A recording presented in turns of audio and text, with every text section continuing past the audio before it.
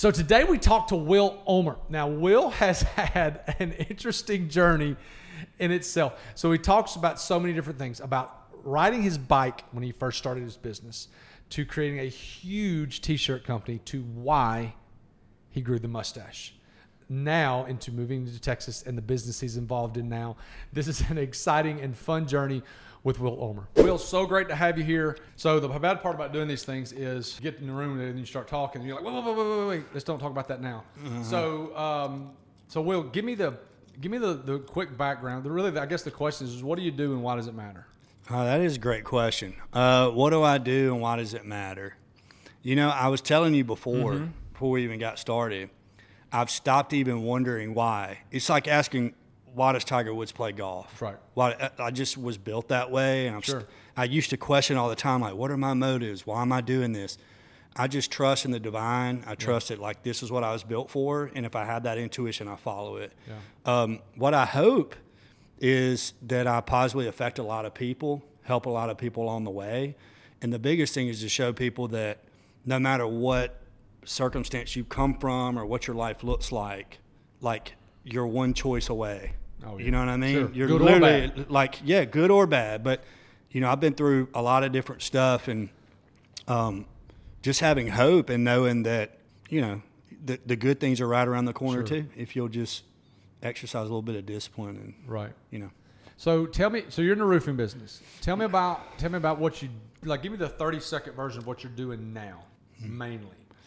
So we do a lot of roof replacements. Okay. On insurance claims. So a hailstorm, tornado, something like that rolls in, and we go in and help the homeowner file an insurance claim and restore their roof to pre-storm condition. All right. That's the name of your business. And what Vaquero Roofing. Vaquero Roofing. And you're based in? Right now we're in the Dallas-Fort Worth area. Okay. I'm looking to get into Birmingham, which is could be a great market. Sure. There's a lot of wind, and surprisingly, there's some hail here from time to time. Yeah. But yeah. All right, so we were talking briefly before we started about you being from Demopolis. Let's go back. Yeah. Tell me about growing up. Grew up in Demopolis. And for those of y'all don't know, if you Google Demopolis, it's not a very big town. It's in west Alabama. And so tell us about growing up and who you are from there. Yeah, you know, growing up in Demopolis was awesome. It's a great community, a lot of good people. Home of Centel Winston. That's what we were talking. So Centel Winston is the guy I played ball with in college. And the crazy thing is, we're just sitting here talking, like, I have not thought about Centel Winston in probably 15 years. And all of a sudden, hey, where are you from? He says Demopolis, and Centel Winston's the first person that comes to my mind. So shout out to Centel. Go ahead. Yeah, so... I just had a great childhood. You know, I mean, I was very fortunate, very blessed. You know, there's a podcast I listen to called How I Built This. We were talking about that. Guy Ross, he's wonderful. And they always ask at the end, you know, would you attribute this to luck or to hard work? And the best answer I ever heard, and I feel the exact same way. He said, you know, there's a lot of hard work, but I feel extremely lucky, but not in the way you think. Like, someone didn't call me and say, start a roofing company, I'll give you a bunch of money and it'll all work out. But I was very lucky to be born where I was born, to be born into the family I was born into, to be born and had the experiences that I had that led me to that place. So I feel very fortunate. Demopolis was awesome. Yeah. So growing up there, what were you into and what were your parents like? Because parents are typically, not always, kids come from that, and there's a strand there that, like, so talk about that a little bit. Yeah, well, you know, my parents got divorced when I was 2, so my dad lived in Monroeville, so we kind of went back and forth between. Yeah. My mom remarried an amazing man. Right. And he was a father figure to me. Man, I feel very fortunate. I think I was 9, or no, I was younger. I was 9 when they had my youngest brother, but 7 or 8 they got married, and I had such a positive influence. They're great people. Yeah. They're God-fearing people.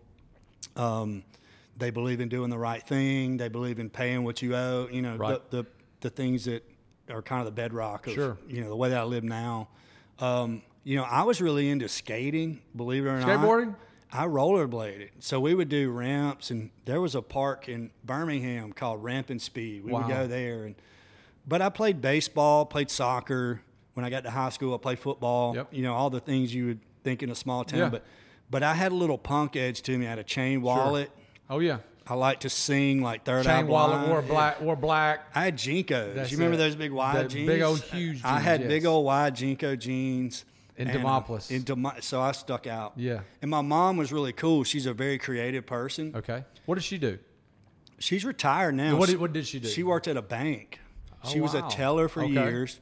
Then she was a stay-at-home mom for years, and then she went back to the bank, and she worked like in the bookkeeping department. Gotcha. Which is completely opposite of her personality, but Well, you said somehow she's it creative. worked. I would have never guessed that. Exactly. Yeah, Not in sure. a bank, Yeah. exactly. So, but she let us express ourselves fully, always. Good. So I would go to this store called the Bargain Box and buy like old men's pants, and she just let us. I dyed my hair blue one time, So Good mom. yeah, good mom. She's awesome. So growing up in the sports, things like that. So you go through high school, pretty uneventful. It sounds like. Talk about college. You said we had talked before. Yeah. You kind of dipped your toe. Went to University of Alabama. So just tell me about the college times. Yeah, we could spend a whole podcast on college alone. College was fun, man. Let's put it that way. Yeah. A little too much fun. Too much. There you go. So started out at Alabama. I literally had a 0.00 GPA after my first semester at college. Didn't go. Didn't go to class. Just wasn't a good student. I've never been a good student. Well, I'll take that back. In high school, it was very easy. So I appeared to be a good student. This guy. Very easy in high school, but it was just like you didn't do anything. I didn't do any. My book bag never came out of my car. Yeah. I never studied. It was easy. Yeah. College was a train wreck for me because you needed to study. There was things And Demopolis didn't teach. They didn't care who you were. They didn't care, man. And so I was a terrible college student. It required me to be on time. It required and I'm a rebellious entrepreneur at heart. So I really struggle with authority. It just wasn't a good mix for me. Sure. But then I went to Marion Military Institute for a semester. Wow. Yeah, that was fun. And Totally then different. Ultimately, I ended up at Troy. Okay. And I still lacked 3 credits to graduate. No. Yep. 3 hours? 3 hours, yeah. Wow. Speech, public speaking. Man, oh man. All right, so from college, so everybody, when they were growing up, had this in their soul. I knew at the time when I was 5 what I wanted to be when I grew up. Yeah. Okay. So first question is, what was that when you were a kid? What did you want to be when you grew up? Or did you have that? I wanted to be so as a kid, like kid. Yeah. I remember watching. My first memory of Alabama football was them beating Miami in 92. 92, and I was with my dad. And I wanted to be an Alabama football player. That was it. I was going to play Alabama football. I don't think I ever got to a place where I knew what I wanted to be. Yeah. I think I was always like, who am I? What's going on? I don't even know. You know what I mean? Yeah, sure. So in college, so you go from Alabama to Marion Institute to Troy. Yep. Sounds like you got your head on straight and kind of got things together. I finally got through it. What did you think that you wanted to be? What did you work towards there? I studied risk management and insurance. Really? Because I walked by one day and on the billboard it said 100% job placement. And so I went in and said, you're telling me I'll get a job, 100%. And her name was Carol Jordan. She said, yeah, 100%. And so I said, sign me up. And I hated it. So, and I hated it. So growing up, you had a mom that was a bookkeeper in the bank, salary, 9 to 5 type thing. Mm-hmm. Anybody around you that was a business owner that you can attribute any of the business entrepreneurship stuff to? My granddad was a great businessman. Was he really? What did he do? So he, out of the military, he had, from what I understand, he had an insurance agency in Hayti, Missouri, and a farm. And they bet the whole farm, as the saying goes, and they moved to Demopolis, Alabama for soybeans. They were going to grow soybeans. And then the biggest drought ever happened, and they went belly up. And he never quit, and he ended up raising money, and he launched one of the first plastic bottle manufacturing businesses in Alabama, because he had worked at Dairy Fresh for years, and he was like, plastics is the next thing. So they did blow molding, and then he sold it. How did he start in that, though? Do you know? He's just, how do we, you sure. see an opportunity. He was at I think he was at Dairy Fresh. I don't know the intricacies of the story, but apparently he was a guy that would always read up on things, what was coming. He loved business. He loved the Braves. Right. He loved Alabama football. He was a big time reader and really sharp guy, but he just felt like plastics was the next thing. Wow. And so he convinced a group in Demopolis, hey, let's put our money together and let's go buy a machine that blow molds plastic bottles.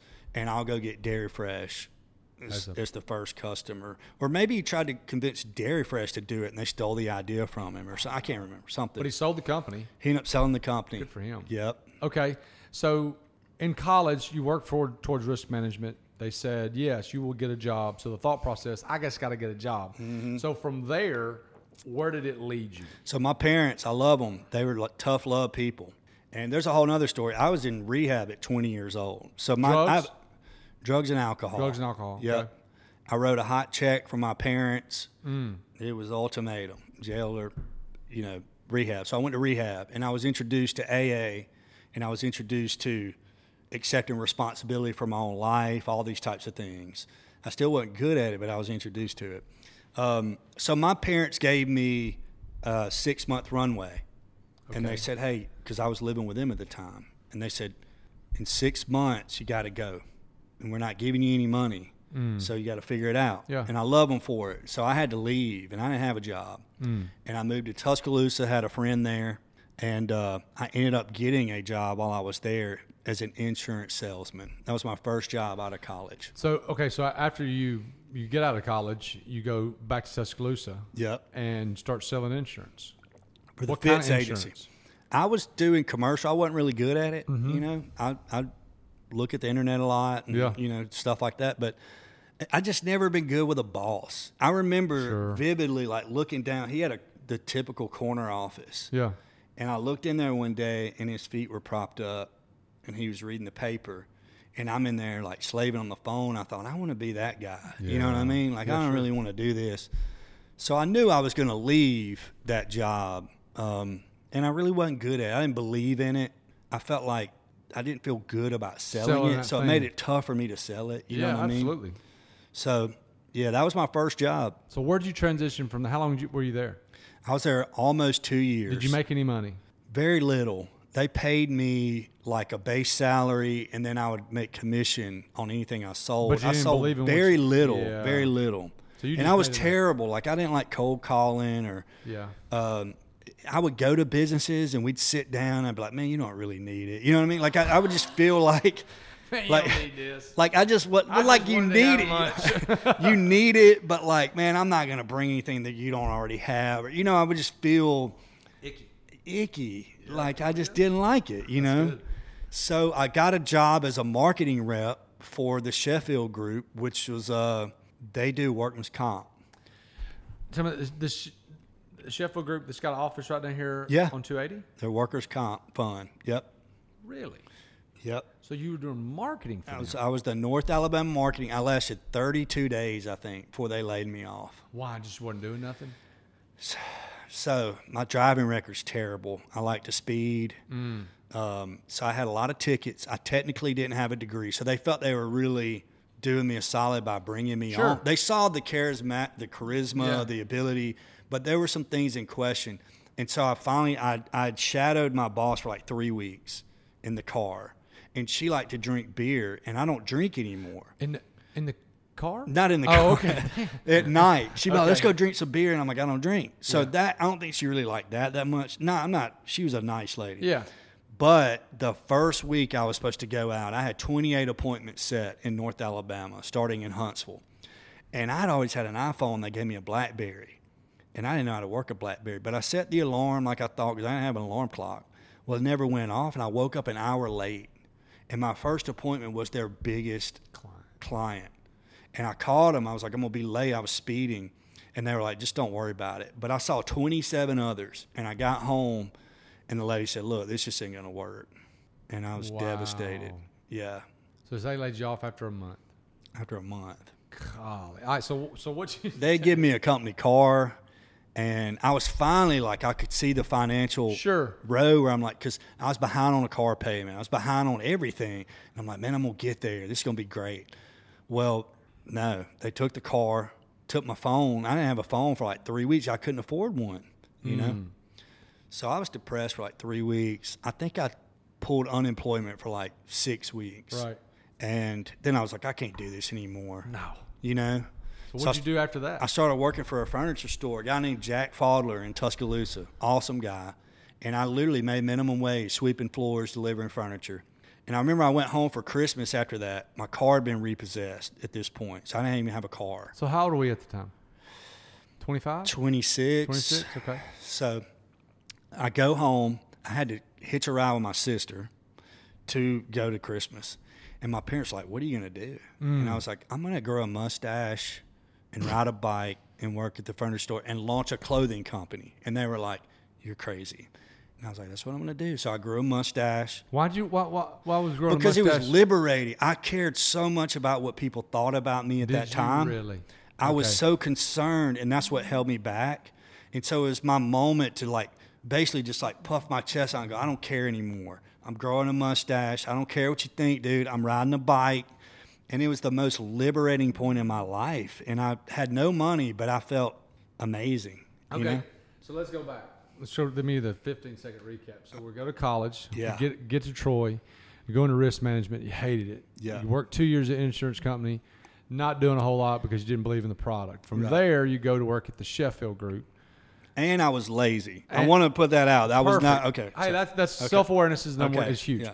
Okay, so you work for the Sheffield Group, which you really at that point thought that you could get the thing going. You wake up late one day, and then all of a sudden, a week later, you get canned. You flounder around for 6 weeks. You go back to Tuscaloosa, working at the furniture shop. You go home for Christmas. When you go home for Christmas, you said, you keep talking about this mustache thing. It was a big deal. This mustache is a Big big deal. deal. So you get the mustache, Yeah. and you grow the mustache, and you said you want to start a clothing company, all while working for the furniture company. Exactly. Okay, so tell me about next steps from there. So I decided That's a lot. That's a lot, That's a dude. lot. That's That's a lot. It's a lot. My sister bought me for my 1 year anniversary for Christmas, and I still What have it to anniversary this. of what? Growing a mustache. She bought me a mustache comb. This mustache, the mustache is a big deal. I had no idea this is where we were going today. Yeah, I just had it. Yeah. You know, that was my thing. Had to have the mustache. I had to put everybody on notice. I don't care anymore. That's it. You Okay. know, I'm doing what so I'm 1 doing. year after growing the mustache, She bought me a mustache comb, and I still Okay. have it because it represents like, Sure. you know, be true to who you are, That's do it. what you want.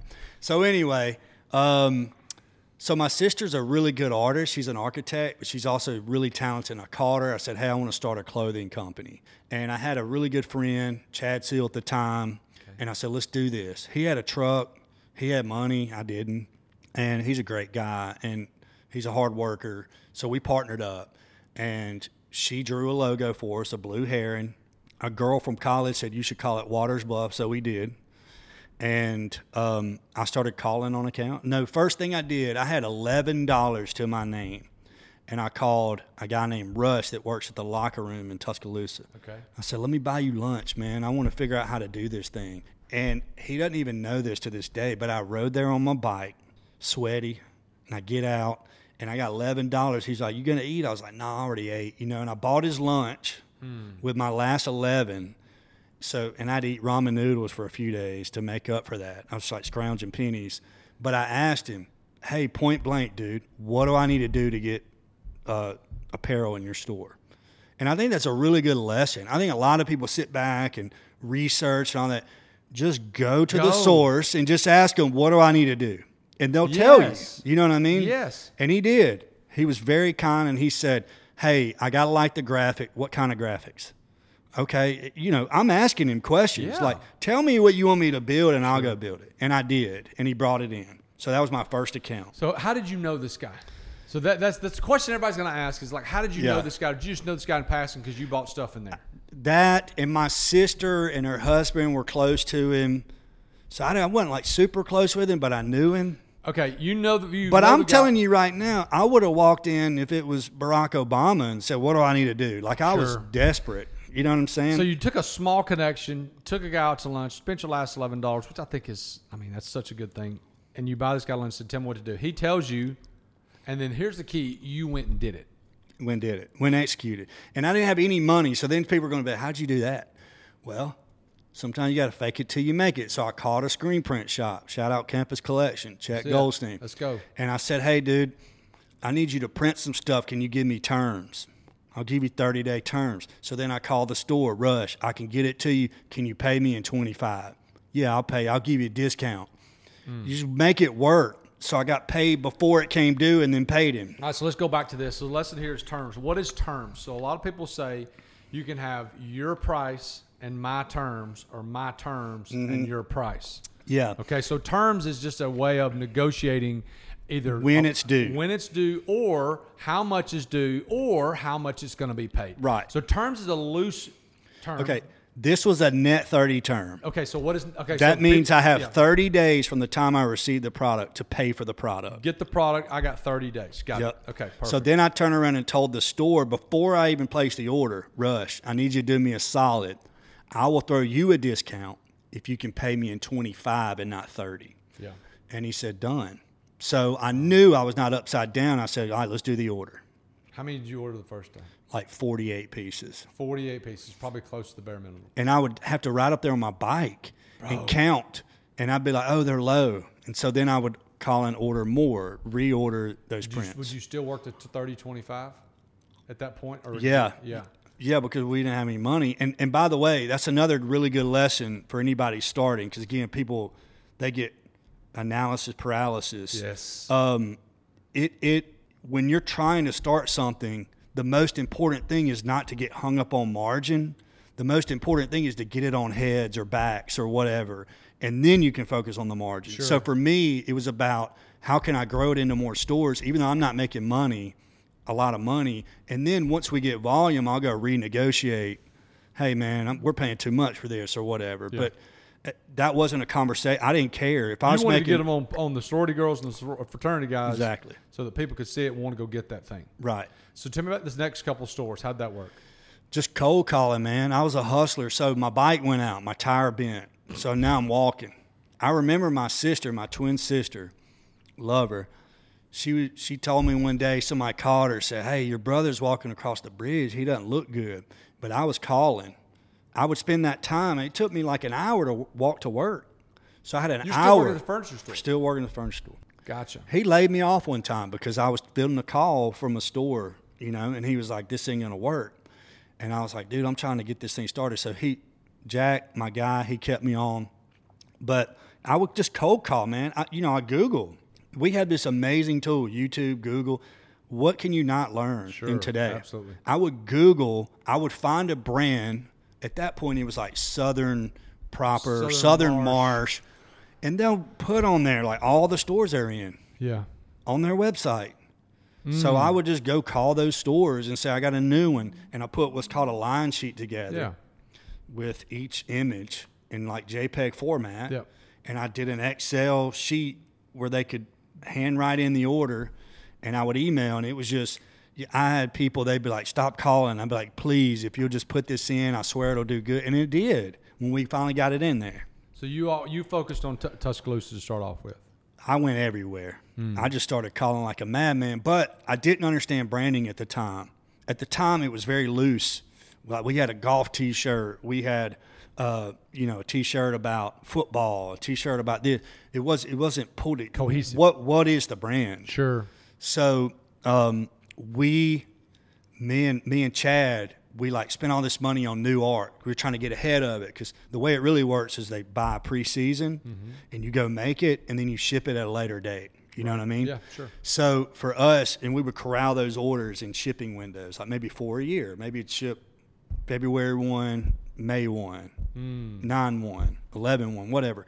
So we had those. So we would call and try to get them all in on this one order. Nobody had success with a string of art. So we probably should have gone under. This is really funny. We had no money. Nobody had success with a string of art. What do you mean? Like, it was just loose. No one knew what the brand was. So I would convince stores to bring it in. They wouldn't sell through. They would just be sitting on it, so they're not going to reorder the stuff. Right. Because it was terrible. Like, I'll be honest, it was terrible. We didn't know what we were doing. So we were broke, no money, and there was do you remember that app Vine? Yeah. Vine. The first TikTok. There was a group called Dim White Boys. Yep. Baylor Barnes, which I my brother remember the name. Coleman I is don't know who it married to is. Kaylee. Okay. And that was her brother. They had like millions. So I called Baylor and I said, let me do some apparel for you. I went, met with the parents. I typed up a contract. I didn't have any money. They signed the contract they got a royalty, and we put up a website. This is crazy. Like, hope nobody bought, but I went and struck a deal with Campus Collection. I said, dude, I think we're going to do 10,000 and 100,000 of these things. And so we would have to batch them. It was a nightmare, but we generated like $50,000 off of one tank top. But we had to pack them by hand. It was like thousands. I put up a website really fast, put up a UPS account really fast. I mean, I did it in like 6 days. It went from nothing to like So you shipping. went to, so when Dim White Boys was on Vine, you got them to wear your shirt. I made a hoodie, it was black with white, and it said Dim White Boys. And they would wear it when they danced, and then they would drive it to our store online, and people would buy it, and then we'd ship it. Wow. The UPS rep came to our house and helped us pack those. He was a good guy, George Poindexter, yeah. Wow. Okay, so you start selling these shirts. So where's the transition from there? So we knew our branding wasn't right. Okay. So Chad was like, I think we should make it all about the water lifestyle. Because we grew up Demopolis, getting on the rivers. It's called Waters Bluff. There's a blue hair and all this. So we did. We just kind of really dug in on that. It was a great idea. Our slogan was "Life is better on the water." We started really pushing like everything tied into boating or skiing or fishing, and really pushing that freshwater, just lake/river lifestyle. That feel. And we started crushing it. Wow. You know? So you had a consistent logo, a consistent message, a consistent colors, all that good stuff. Yeah, and it was just like all the images we would create, we didn't have to explain what it was because the image told you. It was a really good lesson. To take it a step further in retrospect, Waters Bluff really wasn't a great name. I always say now, it would be if it's more of a product-based, but not a lifestyle-based brand. Does that make sense? We were a lifestyle, so think Salt Life or Life is Good. Those are great lifestyle brands. Right. Because you get it. If it was a bumper sticker, you're like, oh, I know what they're talking about. I know what that is. Waters Bluff, what is that? We would have been product-oriented, it's okay, like a Vuori. But you were a lifestyle. Yeah, we were lifestyle. So it took a little bit. So we had to be really good with our image. We didn't know it at the time. It was just like subconsciously we're like, that's not good enough or whatever. So if you're growing, where did it transition to? Where did it go? We grew. We would double our revenue year over year. We launched it in 2012, and the peak season we had was 2016. That was when it was just like Southern everything. 2017 was the first year. We might have grown a little bit, but not like we had been in the past. In 2018, we started really seeing retail getting hammered, and Canuckins went out of business. Who? It was a store called Canuckins. They had like 30-something doors. They would buy $250,000 worth of product a season from us. A season? A season. Okay, so at the top of the market, 16, 17, how much were you guys doing gross Just revenue? under $2 million. Okay, so under $2 million. Are the margins on $2 million in that business any good at all? Yeah, because we had negotiated rates so low. When you're doing it's a volume game. Sure. So if you're printing, I mean, we were printing 100,000 we were printing a lot. So we got the margins were great. I'll take responsibility. I didn't understand how to cash flow a business.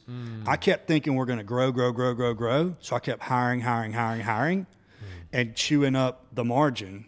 And, I joined North River Country Club. I was like, hey, we're doing it, man, So the first time that we saw a setback, our cash position was terrible, You had zero margin. You had no room for error. I didn't want to pay the government. Yeah. You got money, you would go hire somebody else, you'd go buy something else. Yep. Because you knew that other money was coming in. Or I expected. Excuse me. I'm like, we're going to grow. Like I would hire salespeople. We would spend more on we'd go to markets in Charlotte and Orlando. We wanted to be bigger and better. So you're just constantly spending more and more and more. Well, the bubble popped and we didn't have cash. If you had to do over again, what would you do there? How would you fix that to where you could keep growing? So that's a great question. I think to properly cash flow a business, first thing, let's say that your overhead, like you've got rent, payroll, whatever, payroll tax, whatever you have. Yeah, all your expenses. The fixed expenses month after month. I would not try to expand a role or buy into something unless I had 6 months reserves minimum. 6 months. Wow. to cover in that business. Okay, I got you. Because the cycles are really long. If you could be making products 6 months prior. I honestly would say I'd build it to a year in reserves.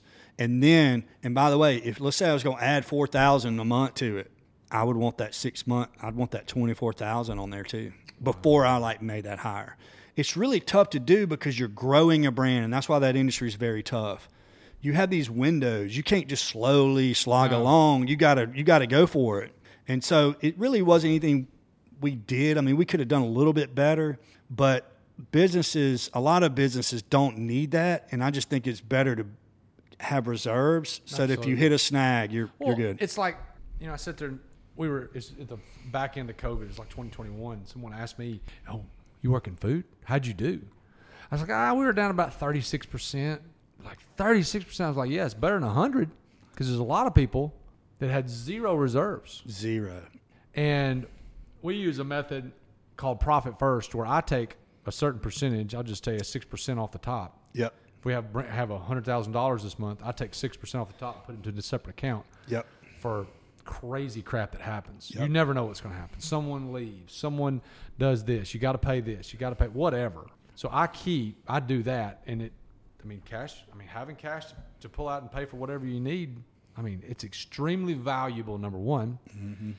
But number two, it gives you a lot of confidence when you're making decisions that are quote unquote risky. Right.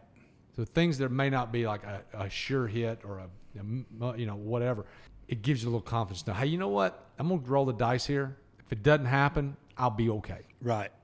So see, but if you're coming for me riding a bike with a mustache, you're like, we're going, bro. That's like it. It's all mustache or nothing. And all. That's it. I'm going. There ain't no cash reserves, So, and I ain't paying the government a penny. You know what I mean? Like that's how I felt about it. Is like, am I going to pay them in taxes or am I going to invest it in this or whatever? Sure. You know what I mean? So, which isn't a great way to look at it in retrospect, but it's your story. It is, and you learned a lot from it. I did. You teach people from it. So I did. tell me about where it transferred from there.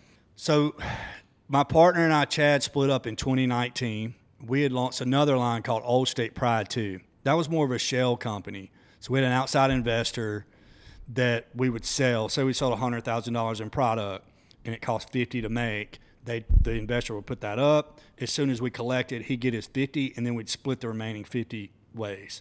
And we used it. It was a way where I wasn't pulling more from Waters Bluff, but I was generating for me and Chad. We were generating extra, so we were not robbing Waters Bluff. Does that make sense? You're not taking a big salary out of Waters exactly. Bluff. So we did that, and so we split in 2019 after Canucas. We should have gone under. We should have bankrupted. I mean, it was a really tough time. It was a $250,000 cash swing, So we separated. My wife, she's from the DFW, Dallas-Fort Worth area, so we wanted to move back. So we separated, moved to Texas. I'd done a house flip, so I made some pretty good money on that. So that we had some of those reserves. And then I went to Texas, and I had a shipping container business I started that was great. We were selling like 80 a month, and then COVID hit, and they were gone. Okay, let's take a step back for a second. So okay. we just start talking about your wife. So where did you meet your wife? What's the story? Give me the short story there. All right. So my wife went to the University of Alabama. Okay. She's 5 years younger than me. So after I moved back, selling insurance and all that, I didn't have a car when I met my wife. Okay. But you had a mustache. I did have the mustache. And and I play music. So I always tell her she fell in love with me because she saw me performing one night. Okay. And she says that's not true, but I think it's true. So we met because I asked her out on a date, and we're both just very genuine, real people, especially at that point in my life. Sure. I had the mustache, man. I was like, this is who I am, you know what I mean? And so we really hit it off, and we dated for, I can't even remember, a year or two, and then we separated for a year. She went back to Texas. I stayed in Alabama running Waters Bluff, and we reconnected like a year and a half later at a mutual friend's wedding. And we both knew, like, all right, we tried other things. This is what we want. That's great. So we went 100% in. That's good. Now, what does she do?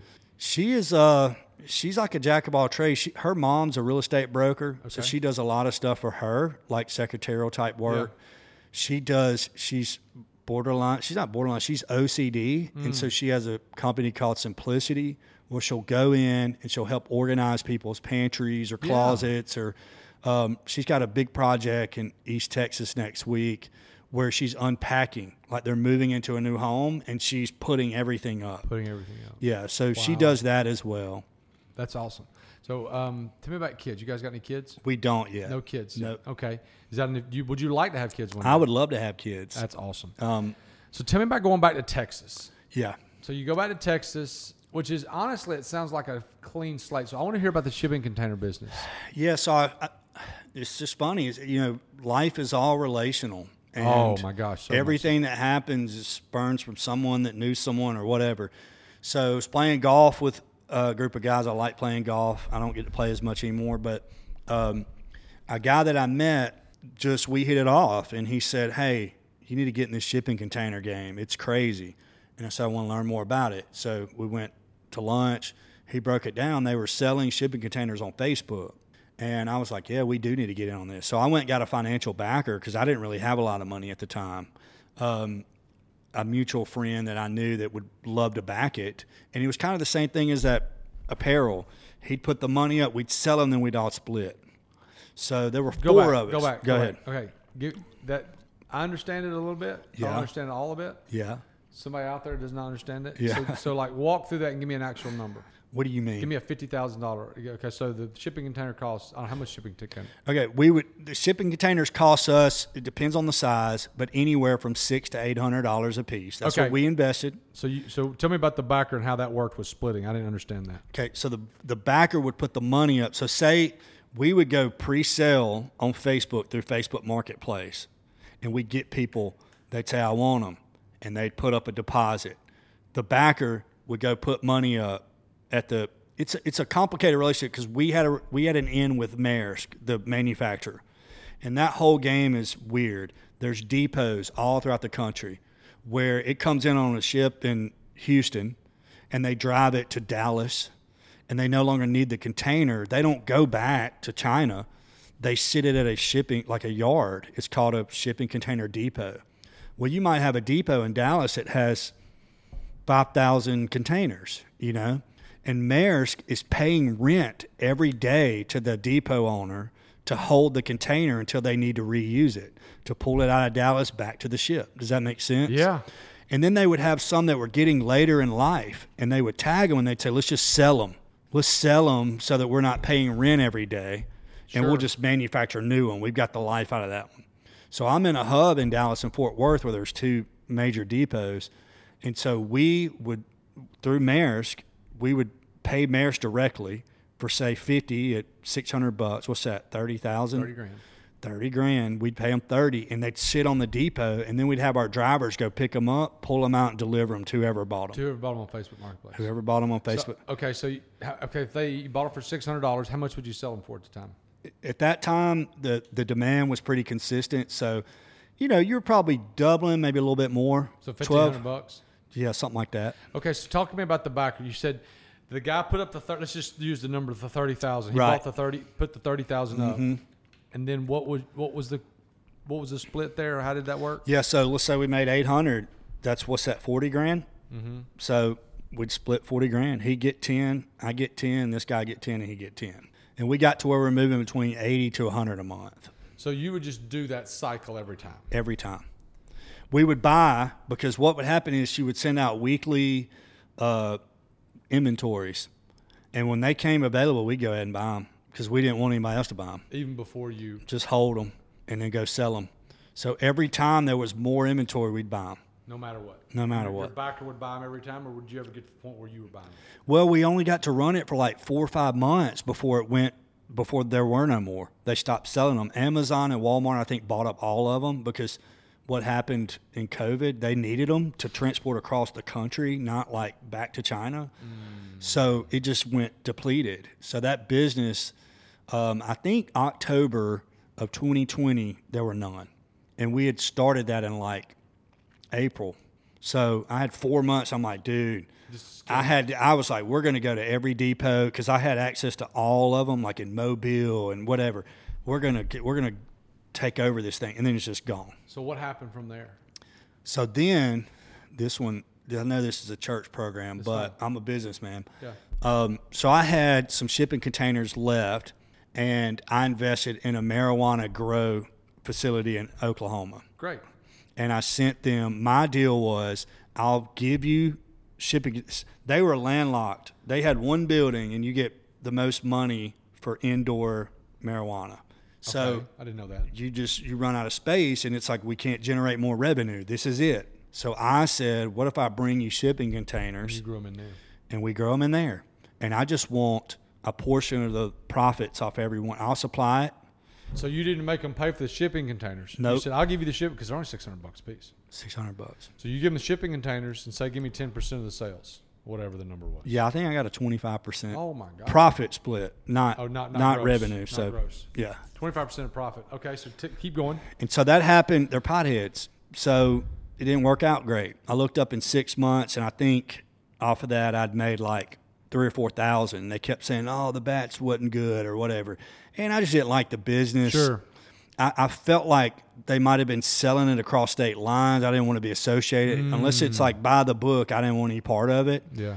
So then I said, I'll sell you the containers at market value. You got to remember, it's depleted. So I had invested $1,800 in 3 shipping containers, and I think I sold it to them for $21,000. Well, I do know that's true because a buddy of mine who works he deals with China a lot on the shipping containers, and it was like $2,000 to ship it, whatever, across from China. Bro, we went from 2,000 to like 14,000. It was crazy. I think the Part average of it was the shipping container, but part of it was the demand, the logistics rate, yeah, everything, yeah. And it was $7,000 a piece, and they bought it. So I ended up making about 25, and that's the other thing. I just kept finding ways to like hang on.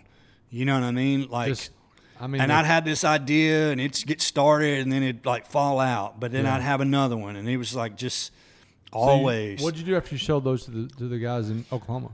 So let me think. So I struck a deal for a licensing agreement for Waters Bluff with a group out of Atlanta. And they deal with like Ross and big ticket stores. Yeah. And I said, I'll give you the rights to the art, and you can go shop it, and I just want a royalty off every piece sold. So I started getting a little bit of mailbox money on the Waters Bluff deal too. Okay. I went and got my real estate license. Okay. Just whatever I could do. You still live in Texas? Still live in Texas. I got my real estate license, did a few deals with that. Just kept finding ways to manufacture enough, and it was tight. And then you were married at the time. Married, yeah. Okay. And with that same group that I was licensing Waters Bluff, I started creating branding programs for some of the stores. I'm always I love that. I love creating brands and stuff. It's like just my creative energy. Yeah. So I created like 3 or 4, and they really hit, you know. So we started being able to live a little bit more comfortably and feeling good because I was getting royalty checks off the stuff that I created with my art, with my old artists at Waters Bluff. So I leveraged that, and then I started the roofing business. Tell me about so this is where we are now. Okay. Tell me about how the roofing thing got started. Who was the connection there? What's the situation? So my brother-in-law has been in the claims business for years now, and it's I'm not even going to go into it, but it's not your typical claim. Like if a church sign in Utah, Alabama went down, how do you know the market rate for that? So he would call sign shops around there and bid it out. And so he was in the claims industry. And so that was part of it that gave me confidence to pursue it, because I knew that he knew how that game worked. And then I knew a guy, still do, that did roofing, and he was very successful with it. And it didn't look like it was that difficult to do. It just felt like a real blocking and tackling. You know, I'm used to creating things where I'm trying to create a demand for my product, like apparel. Like, hey, you got to get people to like it. Shirts are everywhere. You got to get people to like it. I'm creating demand for it. This is one where the demand is stagnant. It's there. People need roofs. I don't need to go create that. I just need to be better at blocking and tackling and getting people to let me do it. And then we were very fortunate. He has friends down in Austin that have a roofing outfit, and we leaned on them a lot to learn some of the tricks, like where do we find the best installers? How does the product side work? And then once I got kind of strapped with all that right information, I'm the type of person, I'm extremely biased towards action. So I just went out without a clue. Yeah, What I do. year was this? 21 or 22? This was actually last year. We launched in September of last year. We did our first roof in November of that year. Okay. So give me the basic breakdown of how the business works. Because you don't do new construction. No, because it's capital intensive. Okay. You got builders, and they're not going to pay you for 90 days, but you're out the labor and materials, and you got to hold the paper until, and then if they go belly up, you go belly up. So we like not chasing, but we like insurance claims. Sure. You know, something's been damaged. And in Texas, there's a lot of hail. So there's a lot of roofs. Like we had 5 hailstorms this year, just in my area. Wow. So a lot of claims happen, and so we do a lot of re-roofs.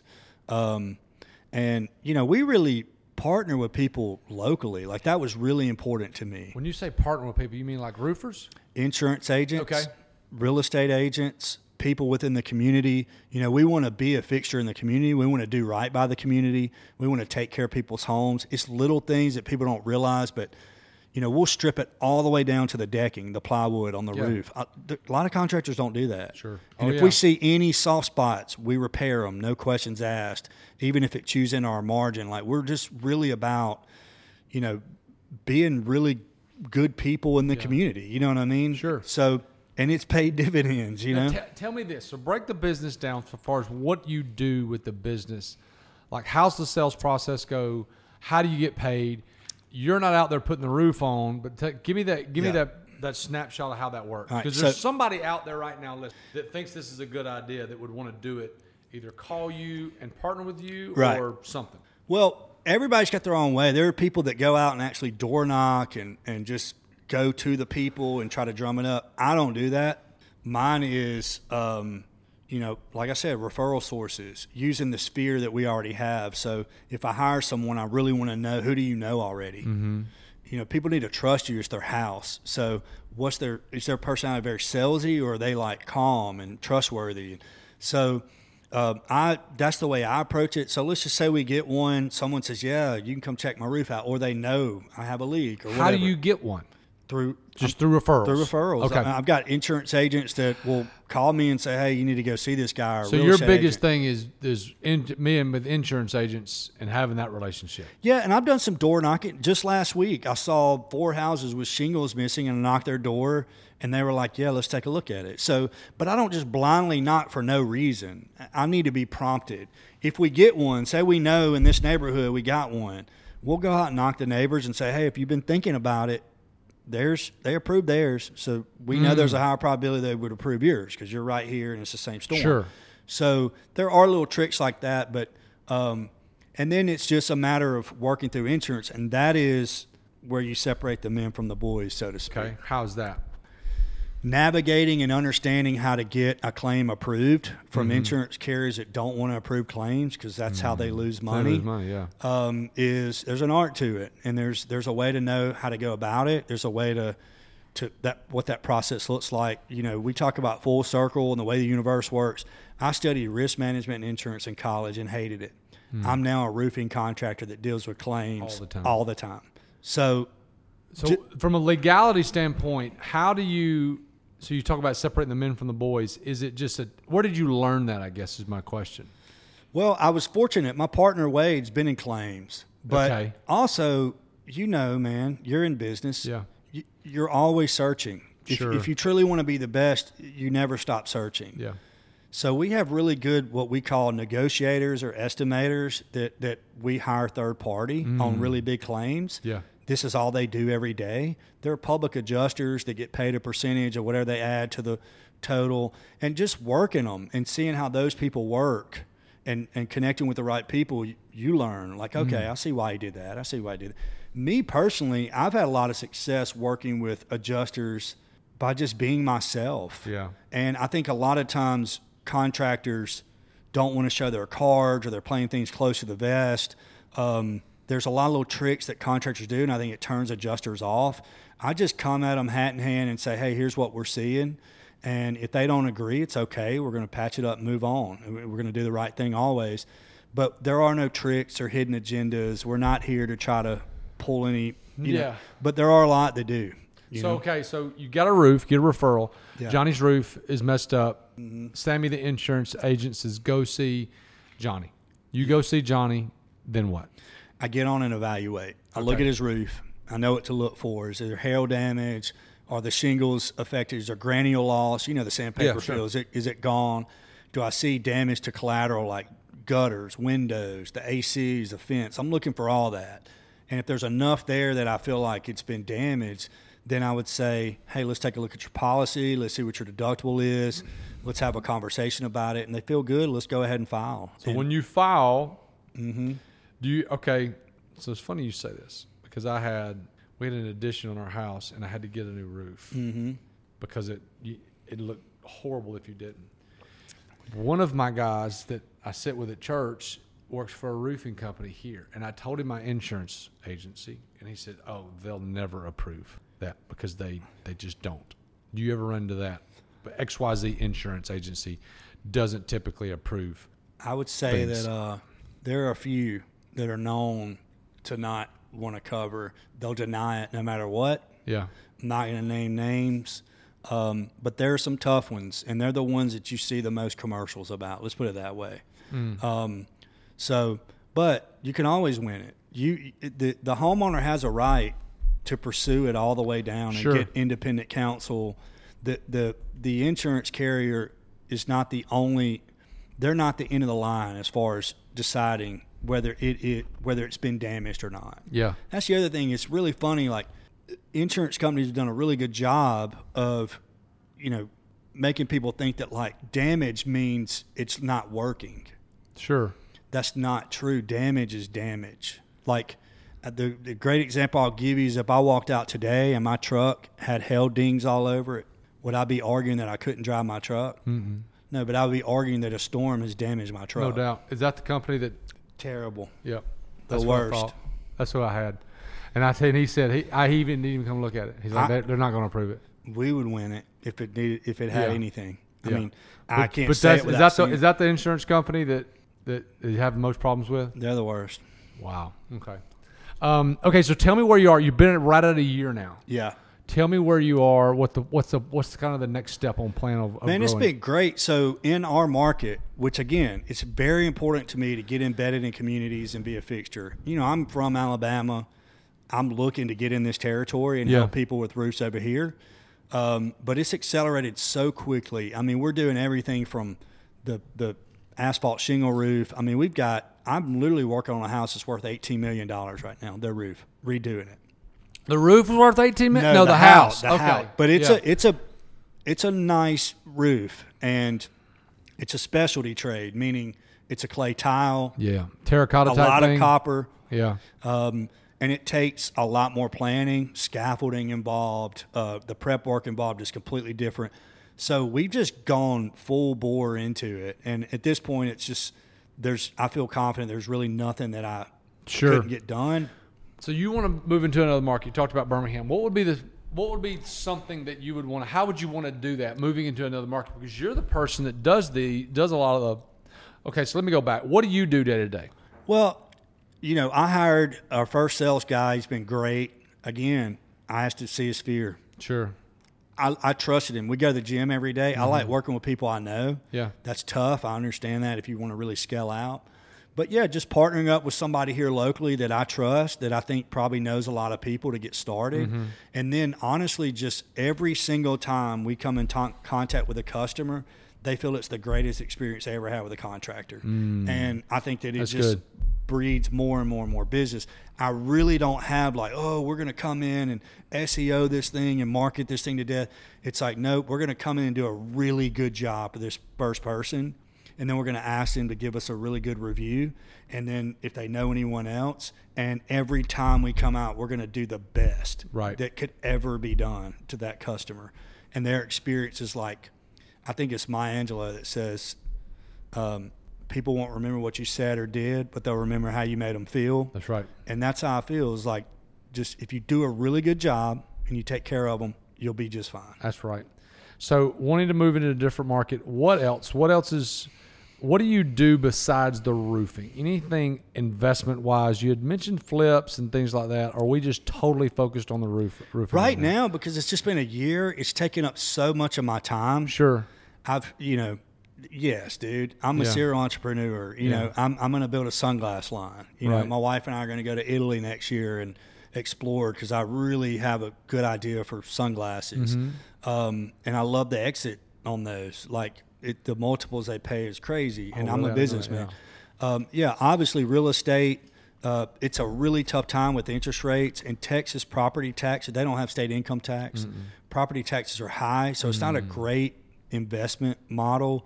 I'd love to invest more in Alabama as far as rental properties with the property taxes the way they are. But we're probably going to wait till we get interest rates down a little bit lower before we start buying those things up. But 100%, if I don't have at least 10 properties in the next 5 years, I'd kind of be kicking myself. You know what I mean? Yeah, sure. Okay, so let's talk through this real quick. So I have 3 or 4 questions that I always ask everybody on the back end of this. And it's just random stuff. So I'm talking about social media and anything like that. Are you on social media? Dude, I'm terrible with social media. Okay. Do you consume it at all? Facebook, TikTok, Instagram? I consume a lot of it because I'm infatuated with the opportunity with it. So I got on TikTok and I started seeing what all the hubbub was about. I'm a big believer in YouTube. More eyeballs on. I mean, it's crazy. Love YouTube. If we get the sunglass thing rolling, I will definitely infiltrate those 2. Who's your favorite follow on any social media platform? Who do you like when you see them come up, whether it be on YouTube, TikTok, anything? Who do you like seeing them? You know, I watch on YouTube. I really like. There's a channel called No Laying Up. Some golf guys. I love to play golf. Okay. And their content is outstanding. That's great. And I love the way they shoot it. Their storylines. They're great guys. I love that. I've watched a lot of good golf. Yeah. I don't really have a lot of. I'm not on Instagram or Twitter. No, that's great though. That's great. I've never heard of those guys, so I'll check them out. Yeah. So that's good. You talked earlier about your granddad. Yeah. He's a reader. He was a learner. What are you learning right now? What are you trying to figure out? Like I'm like when you get on the airplane going back home, or when you're driving and listening to something, what are you really focused on learning right now? Because you got a lot of you're focused, but there's a lot of things, a lot of moving parts. Yeah. So, you know, this is going to sound probably counterintuitive. No. I was telling you earlier, I've really been at a place in my life where I want to trust my own instincts a lot. I feel like I've done enough learning. I'll always be learning. I don't mean it like I don't take it that way. Yeah, I've read a lot. Yeah. I've studied so many things. You know, there are people that fascinate me. I've read a lot of different books. I love one of my favorites, The Obstacle is the Way, about stoicism. Yeah. It's a great book. I love it. I've done a lot of that stuff, and I really feel like I'm in a place now where I just want to innately do what I feel compelled to do. And even if it leads me to the wrong place, I think that ultimately leads me to the right place. And so I'm just really trusting my maker, trusting the universe, that just like who would have thought you'd study risk management and insurance, and then that would be a tool in your belt that wasn't in the insurance field. You know what I mean? And so it's just the way the world works.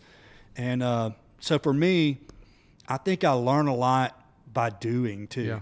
So let's get out and do it, and then I'll call people and ask. But I don't really spend a lot of time sitting around like learning anymore. Ready, fire, aim. The whole. I'm You ever ready. read that? Exactly. Ready, fire, aim. I've heard of it, but I haven't read it. It's so good. I need to read it. It's exactly what you're saying. You would love it because that is what is inside of you. Because I am not as extreme as you are with that, but I'm also not a make 14 plans. Hey, let's go do something. Well, let me just say this too. I think there are different levels that people attain to get to. And I love anybody that wants to get anywhere and they've self-determined that. Sure. I got love for it and respect for it. Absolutely. But if you want to be at the 1%, you won't look like anybody you know. If you say, I'm really connecting with these people, you're not in the 1%. I don't mean that in a bad way. No. I just mean there's only 1% of the population that can truly understand it. Right. And so if some people don't question your sanity a little bit or think you're probably not getting to where, if that's what your goal is. Sure. And that's my goal. I just feel compelled to do it. You know? No, I get it. What? So So you talked about that book. That was one of my next questions. So last two questions. Okay. Two-part question. All right. What is the best vacation you've ever taken? My wife and I went on our honeymoon to Las Ventanas in Mexico. Incredible, dude. Really? Laid around. They give you a button. You have Yes. a personal butler. I've done it. Yes, Yeah. I've done it before. It's It's awesome. incredible. Yes. Best shrimp tacos, best sushi. They would do turn down. So like, Oh, yeah. we come in after sitting at the pool at 5. We might take a nap, and then we call them and say, "Hey, come change the sheets again while we go to dinner," and they would do it again. Like, it was incredible. That's awesome. Yeah. All right, last question. What's the best vacation you've never taken? That's a good question. You know, man, there's so many that I've seen. It's really hard. Yeah. I'm drawn to, like, I love this idea of like Spain and Italy and Okay. spending time over there. Yeah. It looks beautiful.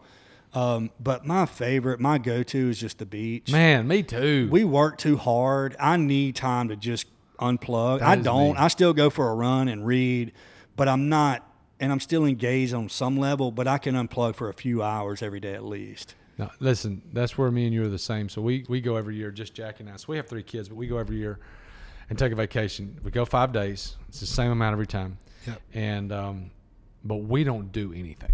We don't either. Like we go, we're We all cook at home. We're all inclusive people. Okay, y'all we good. go on vacation. Yeah. We have people bring us food. We eat. We drink. We don't go to bed late. We get up early. I get up early. I still do my morning routine, but like it is just like don't do anything. Right. To take the 5 days and learn. And you need it. You do. You do. If you're working hard enough, you need it. You do. Okay, talk to me about where, if someone wants to find you, questions about what you're doing, wants to invest, wants to do what. Where can someone find you? You can look me up. Let me think. So you could call me. My number is 334-329-2984. You could email me, Perfect. will@ulmerindustries.com. Okay. I'd be more than happy to help anybody any way That's I awesome. can. That's awesome. Well, thanks so much. This has been great. Go ahead. Last Yeah. plug, y'all can check out vaqueroroofing.com. Spell it. VAQUERO, Vaquero Roofing. That's cowboy in Spanish. Hopefully coming to Birmingham. There you go. Hey, Will, this has been great. If anybody out there has any questions for us here on the Owner's Table podcast, please reach out to us. My email is thomas@thomascox.co. You can get in touch with Will. Love to have you do that. If you have not subscribed to whatever platform you're listening on, please do that, whether it be YouTube, Spotify, Apple, whatever. We would love that because that's what helps us the most. So thank you so much, guys.